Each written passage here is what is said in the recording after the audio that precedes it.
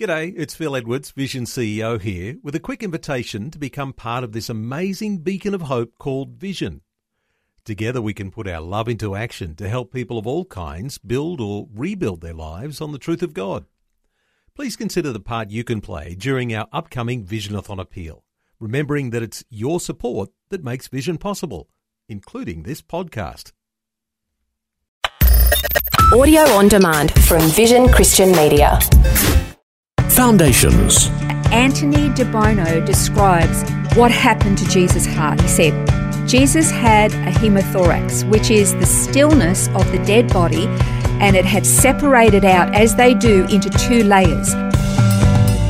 Foundations. Understanding the Jewish foundations of our Christian faith. With Robbo Robinson and Mandy Warby.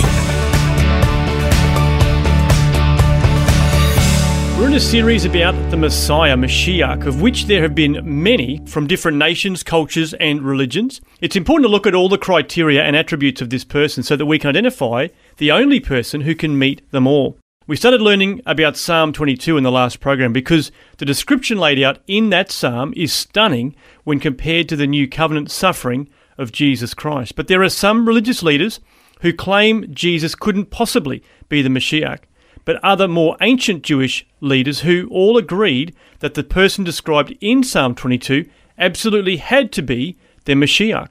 We're going to continue looking into Psalm 22 today to see for ourselves. Because, it's one thing to listen to what this rabbi says or what that Jewish sage said or what this rabbi over here said compared to what that rabbi over there said.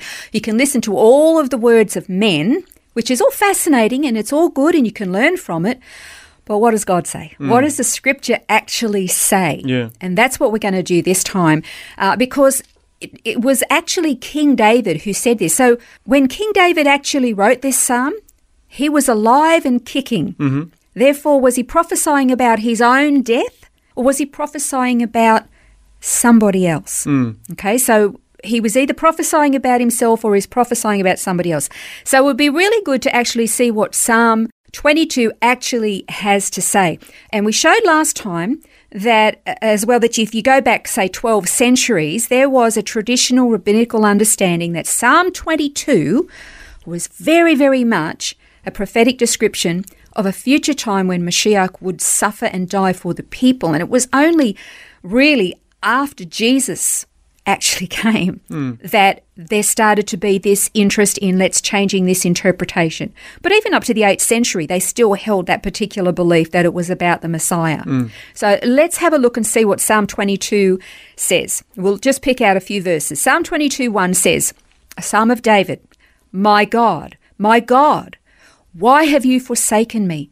Far from my deliverance are the words of my groaning. Well, that's obviously a very familiar passage because it's repeated in the New Covenant where Jesus is on the cross, and it's mentioned in both Matthew 27 and Mark 15. It says, about the 9th hour, Jesus cried out with a loud voice, saying, Eli, Eli, lama sabachthani. That is, my God, why have you forsaken me? So it's literally verbatim. It's unbelievable. Okay, so here's another one. I want to go to Psalm 22, verses 5 to 8, and it says this. To you they cried out and were delivered. In you they trusted and were not disappointed. But I'm a worm and not a man, a reproach of men, and despised by the people. All who see me sneer at me.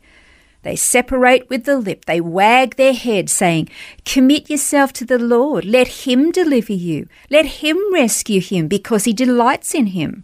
I mean, can't you hear that? Yeah. Can't you hear the snide that's right. sarcasm in that? Oh. Well, of course, we see that sarcasm in Matthew 27 because it says from verses 41 to 43, in the same way the chief priests also, along with the scribes and elders, were mocking him and saying, he saved others. He cannot save himself. He's the King of Israel. Let him now come down from the cross, and we'll believe him. He trusts in God. Let God rescue him now. If he delights in him, for he said, I am the Son of God. I mean, the mockery. There's a part of me that just, at the same time, even if they hated him, the fact of being able to look up at a man who'd been battered and broken and bruised and whom they knew had actually committed no sin, and to just level that kind of mockery, it's just it just kind of takes your breath away, doesn't it? It's just unbelievable. And then here's the other thing.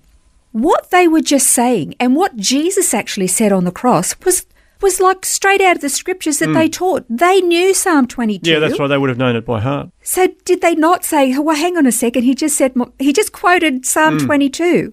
Yeah. And oops, we are just quoting We're doing Psalm the same. Did they not even gel with them? Yeah, it's amazing. Isn't that just isn't it? amazing? So either they knew it and they were kind of like trying to ignore it or avoid it, or maybe they were, for some reason, just unaware of what they were saying and what was being said. Maybe the judicial blindness from the week before when Jesus entered Jerusalem and he wept over the city. Maybe the judicial blindness started then. I don't know, but my goodness, experts of the law. Yeah, and that's here right. they were quoting the very scriptures. Oh, wow. Yeah. All righty. Okay, so here's another one. Psalm 22, verses 14 to 18. It says, I'm poured out like water, and all my bones are out of joint. My heart is like wax. It's melted within me. My strength is dried up like a potsherd, and my tongue cleaves to my jaws. And you lay me in the dust of death.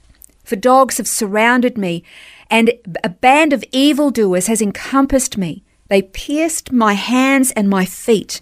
I can count all my bones. They look. They stare at me. They divide my garments among them, and for my clothing they cast lots. It's another amazing passage that Yeah. we're very familiar with. And I guess if you've ever done any research into crucifixion, you understand that one of the characteristics of crucifixion is that the body basically hangs from those pressure points on the hands and the Yeah. feet. And in order to gain a breath, the victim has to push up on his feet and pull against the nails in his wrists just to breathe.